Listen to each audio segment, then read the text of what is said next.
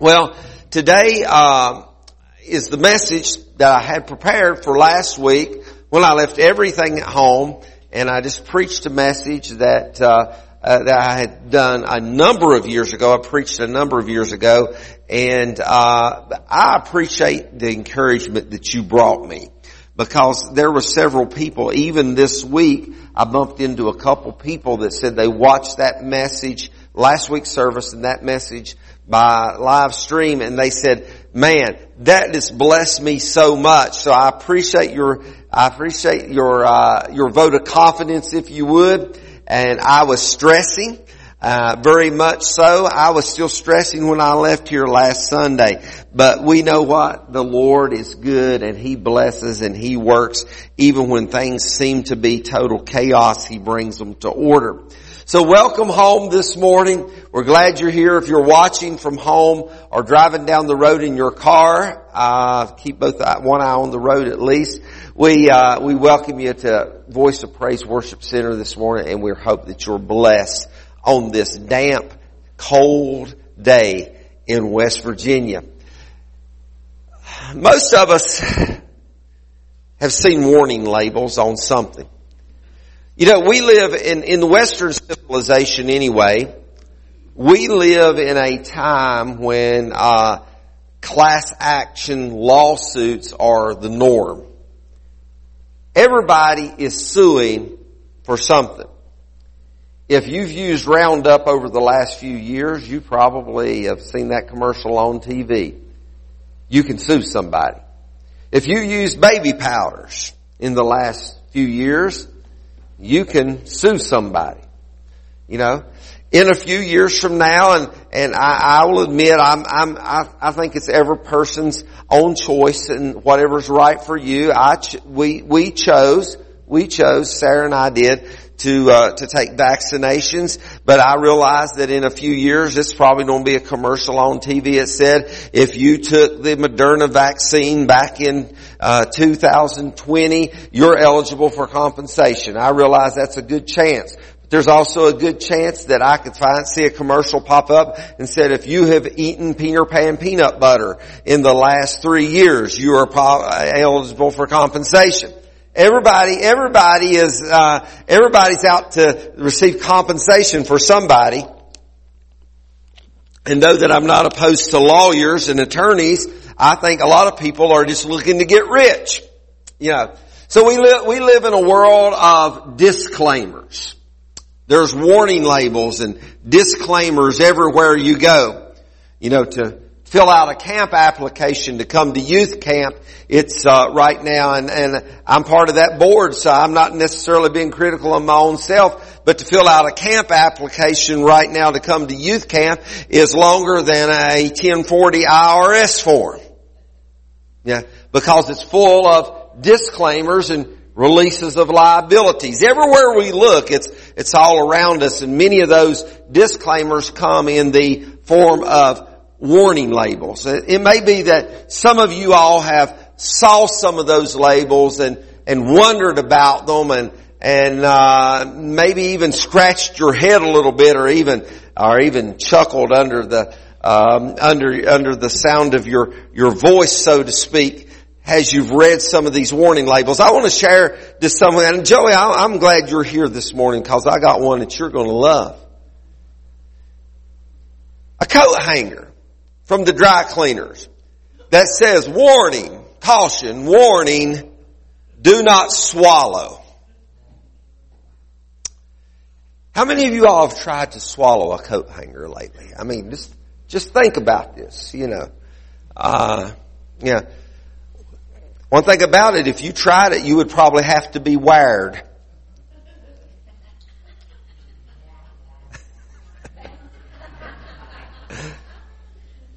Or maybe for you fishermen, you've seen on the packs of the fish hooks, a warning label says, harmful if swallowed.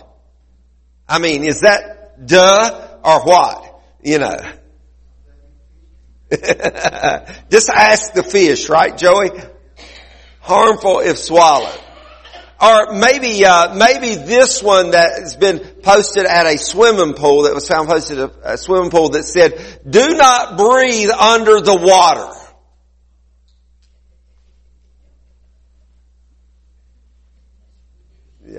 Yeah, that's your fish. This one is not, it's a little small, so it's hard to read, but I'll help you out with it. But what it says on a Dremel motor, on the little moto tools that's used for woodwork and crafts work, it has a warning. This product is not intended for use as a dental drill in human or veterinary medical applications. Serious injury may occur. You may think that's funny, but I have a friend.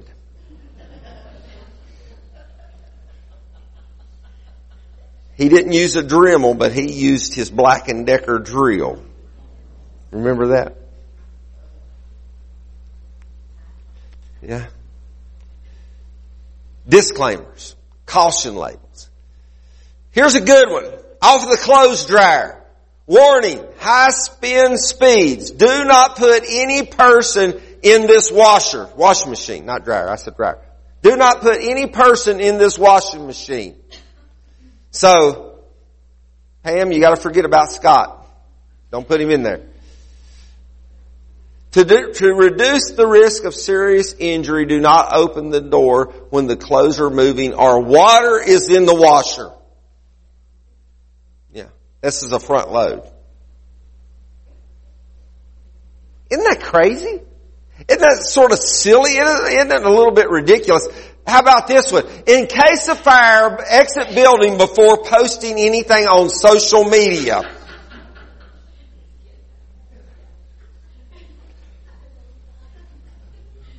Yeah, right. Selfie with the flames licking over top of your head. Or what about this one? Caution, remove child before folding, found on the baby stroller. That sounds a little bit ridiculous, but, I'm sure it's probably happened along the way. That's why it's got the label there now. So there's some crazy caution labels that come into play. And some of, as ridiculous as some of them may seem and some of them may sound, here's one. I just couldn't resist. I couldn't resist this one. What about the Tide Pod bottle that has on it, not for human consumption?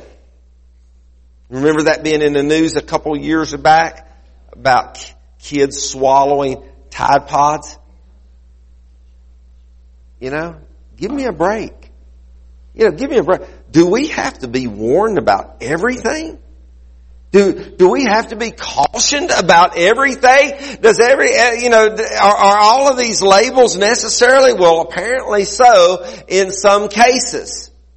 So we can laugh about these things and we can think about them as being foolish, but apparently somewhere along the way there exists someone somewhere that maybe lacks the common sense or knowledge, if you would, that would try some of these things. There's some corporate lawyer or somebody that realizes that people are foolish enough and they're going to sue somebody. But sometimes it's just a little bit ridiculous. The Scripture provides us with some directives, if you want to call them warnings. That sounds a little bit more harsh. But the Scripture provides us with directives and warnings or caution labels that make a whole lot more sense than the ones I just displayed on the overhead to you. God cautions us about some things, and while it's not concise in its existence and it's not exhaustive, but just a few things that God cautions us about. He cautions us on having lack of discernment. He cautions us on adhering or giving over to false teachings. He cautions us on being spiritually insensitive. So for the next few Sundays, I'm going to be preaching along some of those topics. This morning, I want to preach to you on caution number one. Part one, if you would, are the lacking of discernment or the sign of Jonah. If you have your Bibles with you this morning, I want you to be turning them over to Matthew chapter 16. Matthew chapter 16, we find Jesus teaching. And sometimes we take this as a more so of an end time preaching, but in reality, the end times began when Jesus ascended back up. There's not another dispensation as we know it to come. So certainly the end times did begin at that point. But Jesus is giving some practical teaching even in the moment that he was in when we turn to Matthew chapter 16. The Pharisees and the Sadducees came to Jesus and tested him by asking him to show them a sign from heaven. Now, I've sent out what the old timers used to call a fleece. Any of y'all ever done that? We go back to the story of Gideon and how that Gideon put a fleece out, a lamb skin out before the Lord. And we want the Lord to give us a sign. Have any of y'all ever prayed and asked the Lord to give you a sign? Yeah, I have. I still do. And I'm not saying this morning that that's improper or incorrect, but some things we don't really need signs for. Like taking the baby out of the stroller before you fold it up. Or not breathing underwater. We really shouldn't need a sign for that. Or not to swallow a fish hook along the way. You know, there's some things we really don't need signs for, do we? And he replied, Jesus said, when evening comes, you say it will be fair weather for the sky's red. And in the morning, today it will be stormy for the sky's red and overcast. You know how to interpret the appearance of the sky, but you cannot interpret the signs of the times. A wicked and adulterous generation looks for a sign, but none will be given except the sign of Jonah. And Jesus then left them and he went away. I want to leave you, or preach to you this morning with, first off, the only sign. The sign of Jonah. Now, again, I'm not saying that it's wrong for us to pray and ask God to give us signs or to give us indications. I think it's always great to go into something with the confidence in knowing that you're right in God's will. But my experience has brought me to a place where I don't know about you, but sometimes I ask God to show me things, reveal things to me. God, give me a sign. God, confirm this to me by letting this happen, letting that happen. And sometimes I've found that it seems like God just leaves me hanging. Now your God may not work that way, but sometimes I'll just say, God, I need you to show me. I need to know. I need you to give this sign to me or give that sign to me. And it never comes. And I become stressed a little bit because, oh Lord, what am I supposed to do here? When all the time I recognize and I realize that it's the Holy Spirit that is nudging my heart. It's the Holy Spirit. And what I'm getting to here is sometimes, and I know that we don't like this, but sometimes maybe we just lack the confidence and the working of the Holy Spirit and the Word of God that we should have to carry out the will of God in my life. Listen, I think we should pray about many, many things, but actually we should pray about all things. But there's some things in our life that God is not going to come along and just crack us over the noggin and say, here's what you need to do. There are those things in life that we have to look and reason in the Word of God and be sensitive to the Holy Spirit and just begin, as I said last week in that message that I hadn't planned on preaching,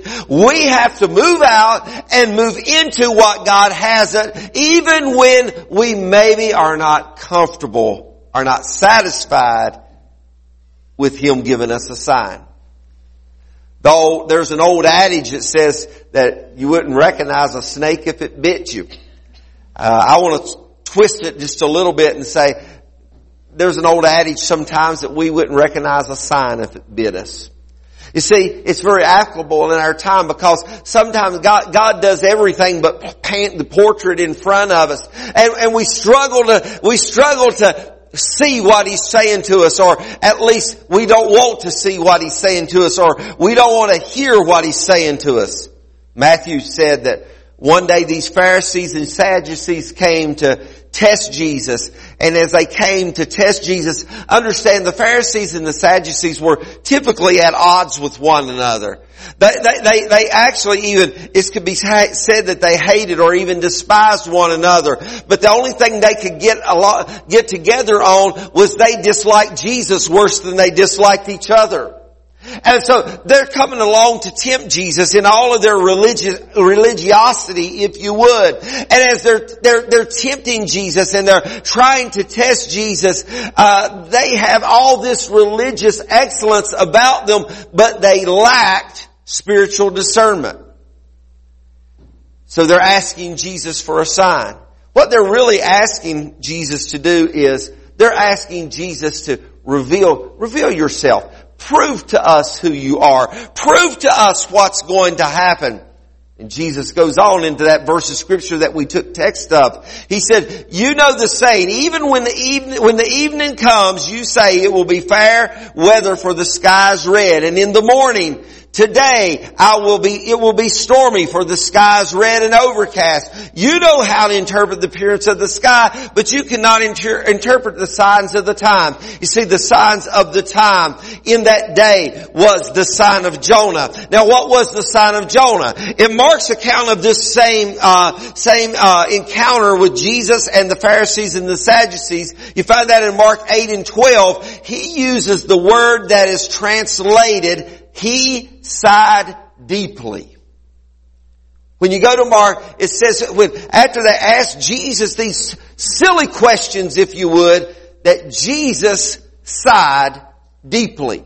Now, what does that mean to us? In the Greek translation, what it means is, it means to experience an emotional state of grief and discouragement.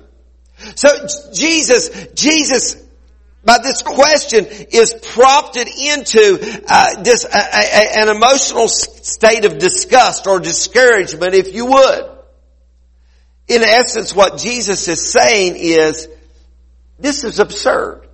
He said, this is totally absurd. You can interpret the sky, you predict the weather, and know what all it's going to be like, but you cannot see what's obvious before your eyes. You know, sometimes we struggle with that. Maybe not the revelation of who Jesus is like these Pharisees and Sadducees were struggling with, but you and I oftentimes struggle with what's obvious right before our eyes. We struggle with even though we see and we comprehend what God is wanting to do or what He is doing in the bigger scope in the world around us, and we struggle with that and we begin to question Jesus. But what Jesus is, He said you can see the sky and the redness and you know when it's going to storm, and you know when it's going to rain, you know when it's going to be warm the next day, but you can't see the obvious before you. And what Jesus was talking about Himself. And finally He says to them, a wicked and adulterous generation looks for a sign, but none will be given it except the sign of Jonah.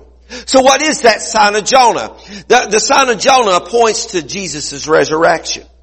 Because just as Jonah was in the belly of the whale, at the deep depths of the earth for 3 days, so Jesus will also be in a tomb for 3 days. But Jonah, he was, if you would, vomited up on land. He was resurrected from the deep. He was resurrected from the body of the whale.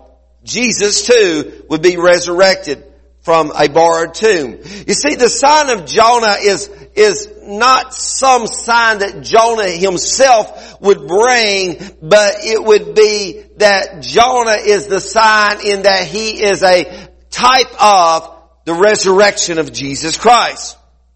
So Jesus is telling these Pharisees and these Sadducees that He is going to resurrect. They know the story of Jonah. They've read the passages of what we now know as the Old Testament. They know what happened. They know and they believe that Jonah was swallowed by a great fish and he was taken into the depths of the sea and he abided there for 3 days in the belly, in the digestive system of a great fish, and he was vomited up on it. They know that. They've read that and they believe that. But Jesus is comparing what is going to take place in his life with what took place with Jonah. Jonah's second appearance. Because let me tell you something. I don't really know. It's not necessarily elaborated to how many people actually saw Jonah being swallowed by that fish, but we know that it was recorded, so somebody must have had knowledge on it. And it's amazing. Science says that there's no way that a whale could swallow a man because the whale's diaphragm is not large enough, but just about a year, maybe 2 years ago, there was an occurrence where a whale actually swallowed a man. So scientists can be wrong. But even if it wasn't a whale as we know it, God created a great fish. God made a fish that would swallow Jonah. Somebody must have seen it. Somebody wrote it down. And that was probably be pretty amazing, because it was an unusual sight. It was something that you just don't see every day. And as amazing as it was, and people probably, I can imagine for the next 2 days or so, everybody's been talking about that big fish. Don't go down next to the lake. Don't go down next to the seashore because there's this really big fish down there. It swallowed Jonah in his entirety. Didn't even chew him up. Just swallowed him right there, man. Don't keep the kids back. Don't let the kids go close to the water. That was pretty amazing. God created a big fish. But what was more amazing is after being 3 days inside that fish shows up on the side of the seashore and he vomits Jonah up on the side of the seashore, and then everybody sees, that is Jonah. No. Jonah got swallowed by a fish. Does Jonah have a twin brother? No. That is Jonah. This is Jonah that got swallowed by the fish. He is back. He's reappeared. He's survived. He's still alive. He's still doing good. You see, and all of that was a type of, or a typology of the resurrection of Jesus Christ. Some people didn't know who he was. Some people thought he was just a gardener. So, others just thought he was some guy walking up the road. But the reality of it is, Jesus came back after 3 days, the son of Jonah. But even then, those Pharisees and Sadducees struggled to believe and acknowledge who Jesus is. They still do today. When we understand that Jesus' resurrection from the dead will be a sign of judgment to the generation that hears his message, we also have an understanding of Jonah. Jonah being swallowed was somewhat of the judgment of God. Because Jonah was operating in disobedience, and Jonah was cast overboard. Jonah swallowed by this whale. It's a type of the righteous judgment of God. But then, following righteous judgment of God, Jonah is returned. Jonah comes back, and Jonah does the work that he's been called to do. And not that Jesus was deserving of judgment at all, because he was. But who is deserving of judgment is you and I. We're deserving of judgment. We're deserving of being swallowed up by the fish. What we're not deserving of is to being coughed up on the seashore one more time.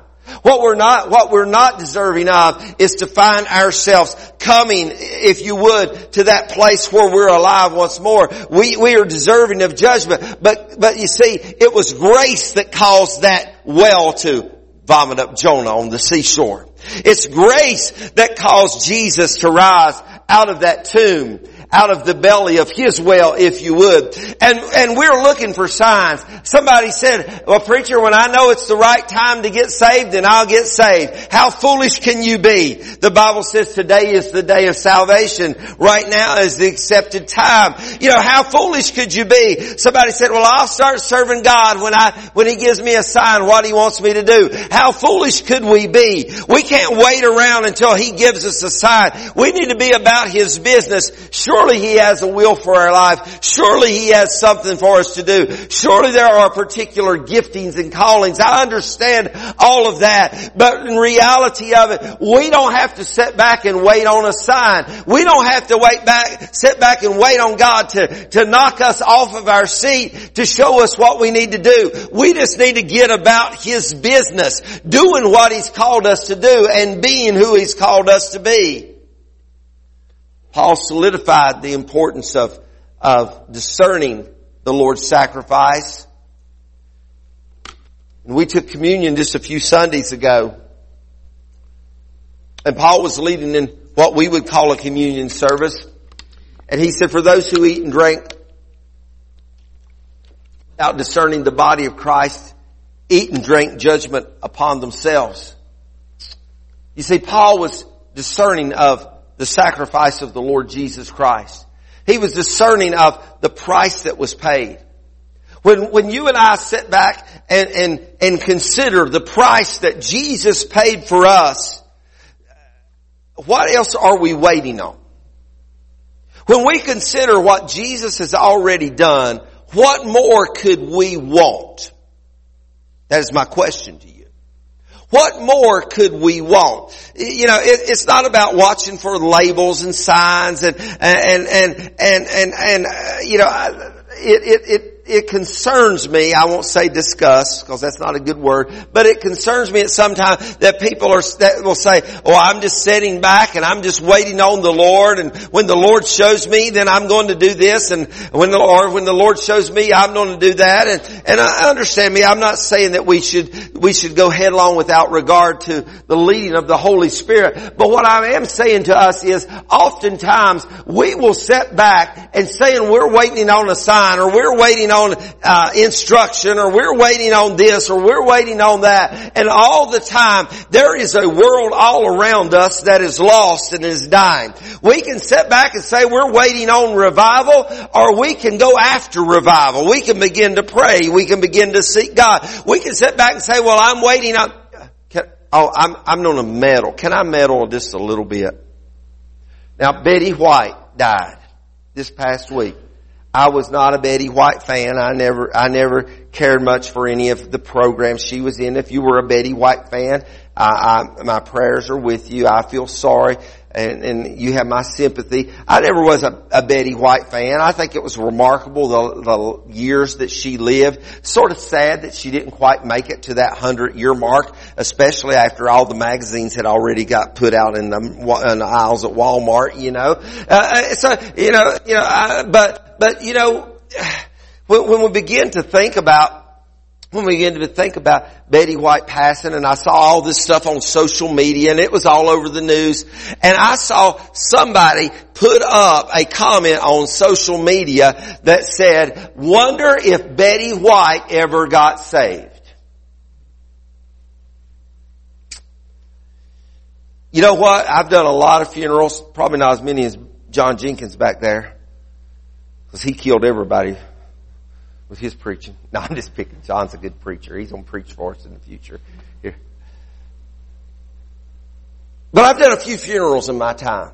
And it always amazes me that you can be at a funeral, you know, and many times you can be at a funeral and somebody maybe didn't have a testimony of knowing the Lord Jesus as their Savior. Maybe it's unsure if they knew the Lord or not. And you'll see people that will maybe be passing by the casket to review the remains, or maybe they're gathering talking outside of the funeral home or the church door, or maybe they're gathered at the cemetery, and I will hear things like, "Oh, okay, I just wonder if old Billy Bob ever got saved.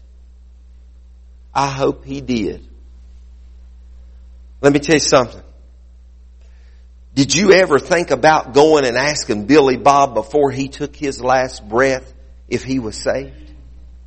Did you ever consider sending Billy Bob a card and say, hey, Billy Bob, I want you to know I'm praying for you and I'd like to introduce you to Jesus? Did you ever think, listen, when we walk by the casket or we walk away from the graveyard, it's too late to say, wonder if so and so ever got saved. Listen, God is calling us. We don't have to wait for a sign. We don't have to wait for some airplane. You ever down at the beach and they got those airplanes with those big banners? It says, go get you something to eat now, and it makes you hungry and you get up and go eat. We don't have to wait for a sign. We don't have to wait for a caution label that says, do not fold your stroller up with your kids still in it. But what we need to do is find ourselves operating in the Word of God and going into all the world, preaching the gospel, reaching people, sharing our testimony, sharing our Word. And it's all about not sitting back and waiting, because listen,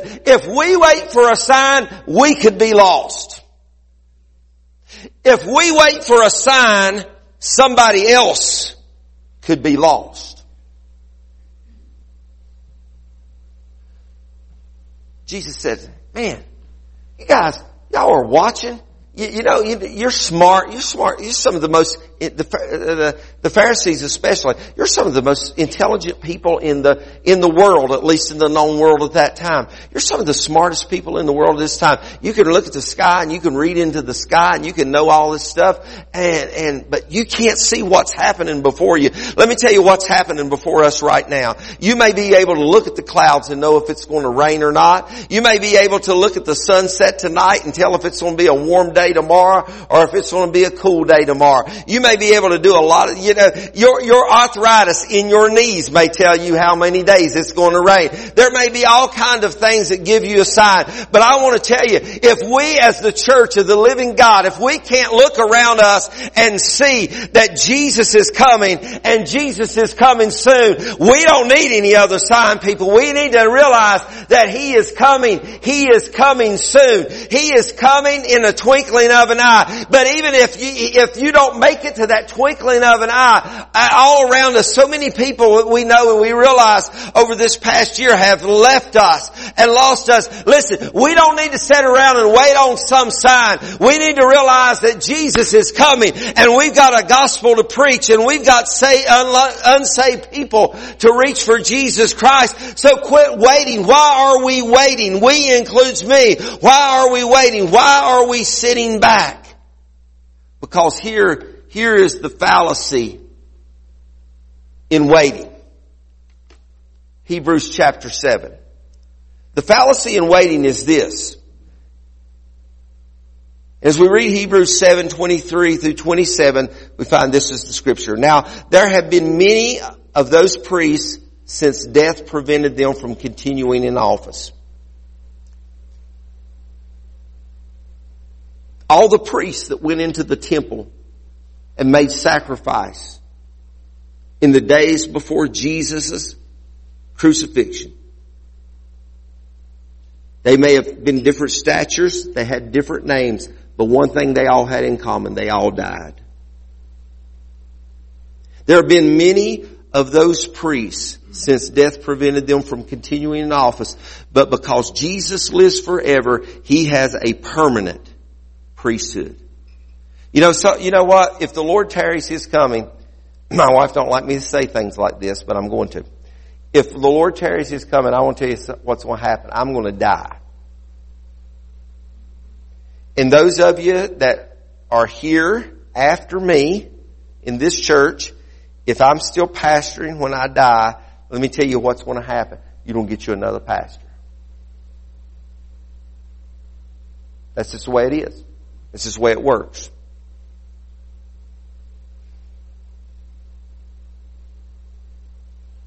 And if that one expires, you'll get another one. And you'll get another one until Jesus comes.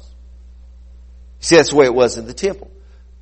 One priest leaves this world. Another priest came along and took his place. Until Jesus came along.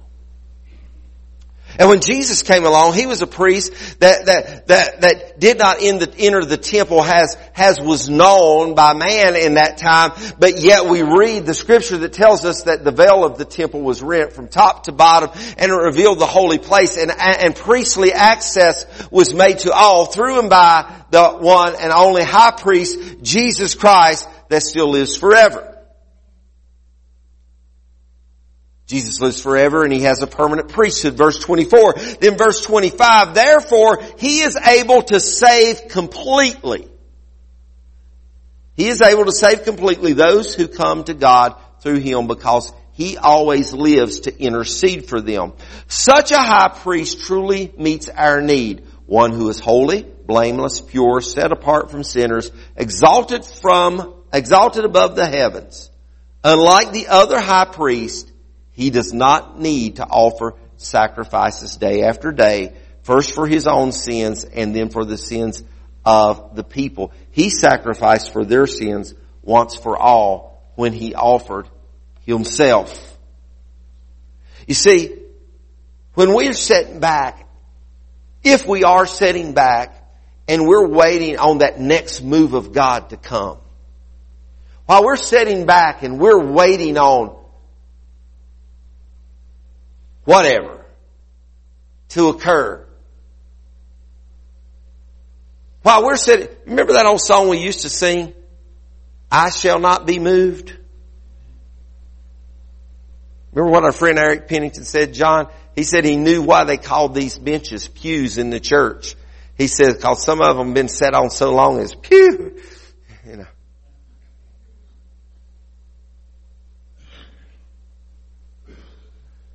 But we don't have to wait on any more signs. We don't have to, we shouldn't be waiting on the next big thing to occur.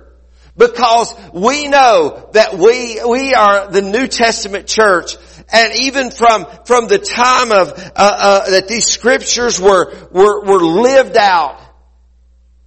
And Mark and Matthew recorded those scriptures, and Paul wrote his letters to the churches. And the Hebrew writer made his notations of the events that had taken place. But even from that time on, we know that the next big event to occur is Jesus is coming. And we don't need any more signs. We don't need to wait until something happens in Washington, D.C., or something happens in Rome, or something happens anywhere. We just need to realize that Jesus is coming. And He was 3 days in the belly of the earth. Just like Jonah was 3 days in the belly of the whale. And He came forth, and He's alive, and He served that office of priesthood, and He still serves that office of priesthood. And we don't need a sign any longer. All we need to do is start reacting.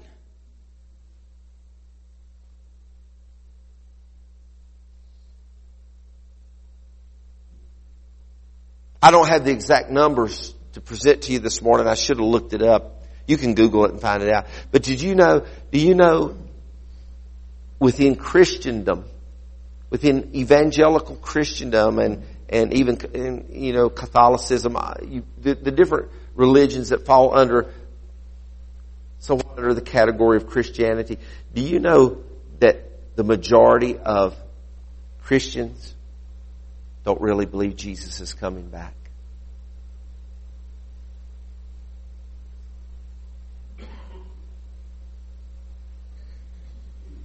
If you tell me that you're going to come over to my house, I can promise you this. My wife is going to get all nervous. If you say we're going to come over and see y'all one night, my wife is going to get all nervous, and she is going to clean the main bathroom in the house. She is going to clean that main restroom 5 times before you ever get there and dare me to go in there. That's what she does. No, she's going to make sure the house is, just so. You know why? Because if you said you're coming, she's expecting you to arrive.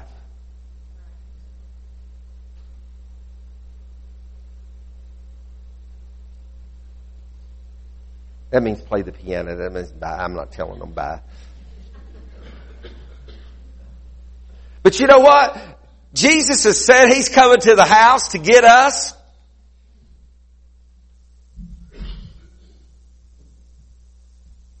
But we ain't cleaned the bathroom the first time. We ain't vacuumed the carpet or even swept the dirt under the rug sometimes. Do we really believe that Jesus is coming again? I heard a preacher this morning, and it was a great message, by the way, we was listening to early this morning, and he was talking about all of the things that are happening in the world today. Most of what he talked about was happening in the U.S. And I told my wife, and maybe I analyze things too much, I said, you know what, this guy is talking about like the United States is the only place on the face of the earth. I said, that's not true. The United States only makes up a very, very small percentage of the world population. God doesn't look at us and say, oh, I'm going to do whatever benefits the United States and the rest of the world's got to get along with it. I don't believe He works that way. But he was talking about global warming. He was talking about climate change. He was talking about the COVID virus and all this. And all of it was good. He made some very good points, and I'm not being critical of him. But this is where I come from this morning. This is where I'm coming to you. Why are we, before COVID ever hit, Jesus was still coming. Before global warming ever occurred, Jesus is still coming. Before some unnamed asteroid hits the earth and burns up part of it, Jesus is still coming. We don't need a sign. We don't need to be looking for it. We need to realize the only sign we need was Jesus. He hung on a cross. He was put in a tomb, and He resurrected in 3 days. And a few days later, He was standing on a mountain, and they watched Him as He ascended up. And He said, this is the same way I'm going up, and the same way I'm coming back. And if we will just hold on to that and realize that's the only sign we need is to serve God, is that Jesus is Jesus, and He's doing what He said He would do.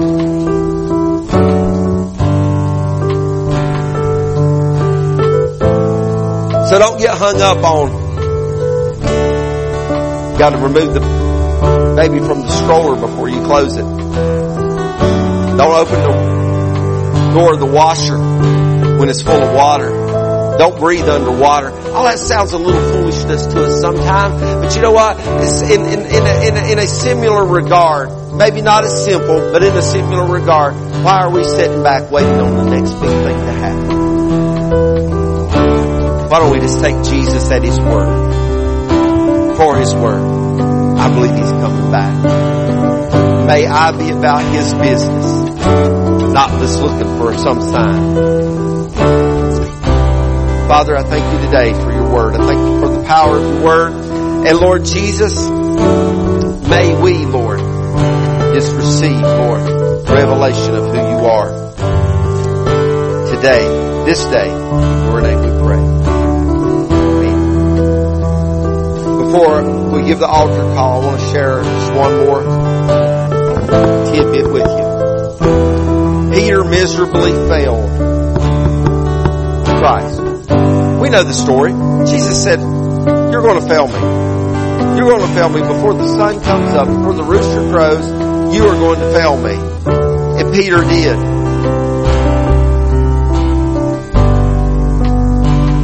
Out of grace and mercy and love, Peter has an opportunity of restoration.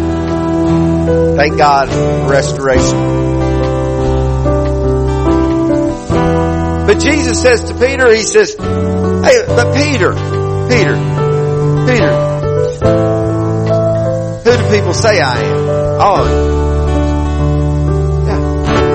But who do you say I am, Peter? Oh, I know who you are. Yeah, you're Christ. You're the anointed one. Jesus said, Peter, flesh and blood hasn't revealed that to you. But you received that by revelation of your spirit, in your spirit. And from now on, actually with Simon, he said, Simon.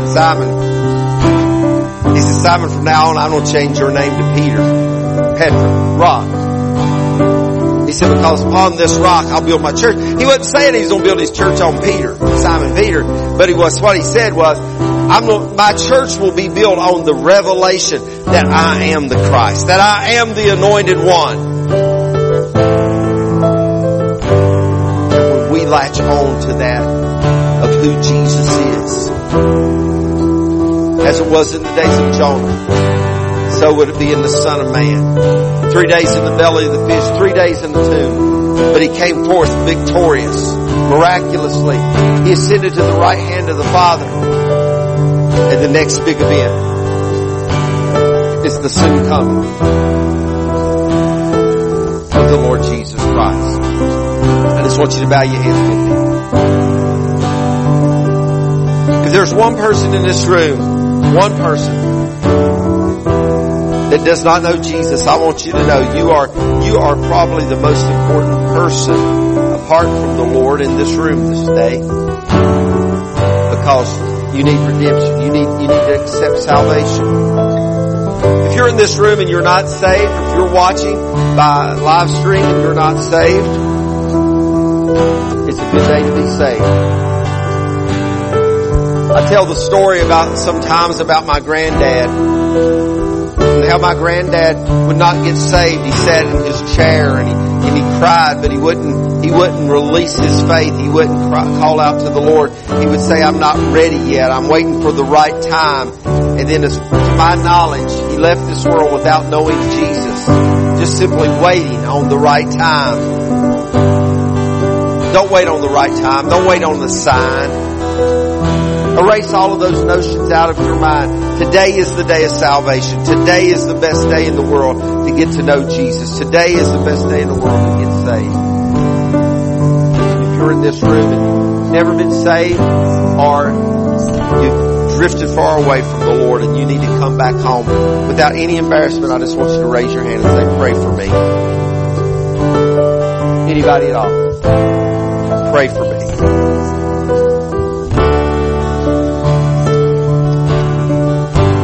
Consider by that there's not a person in this room that is out of right relationship with the Lord Jesus Christ.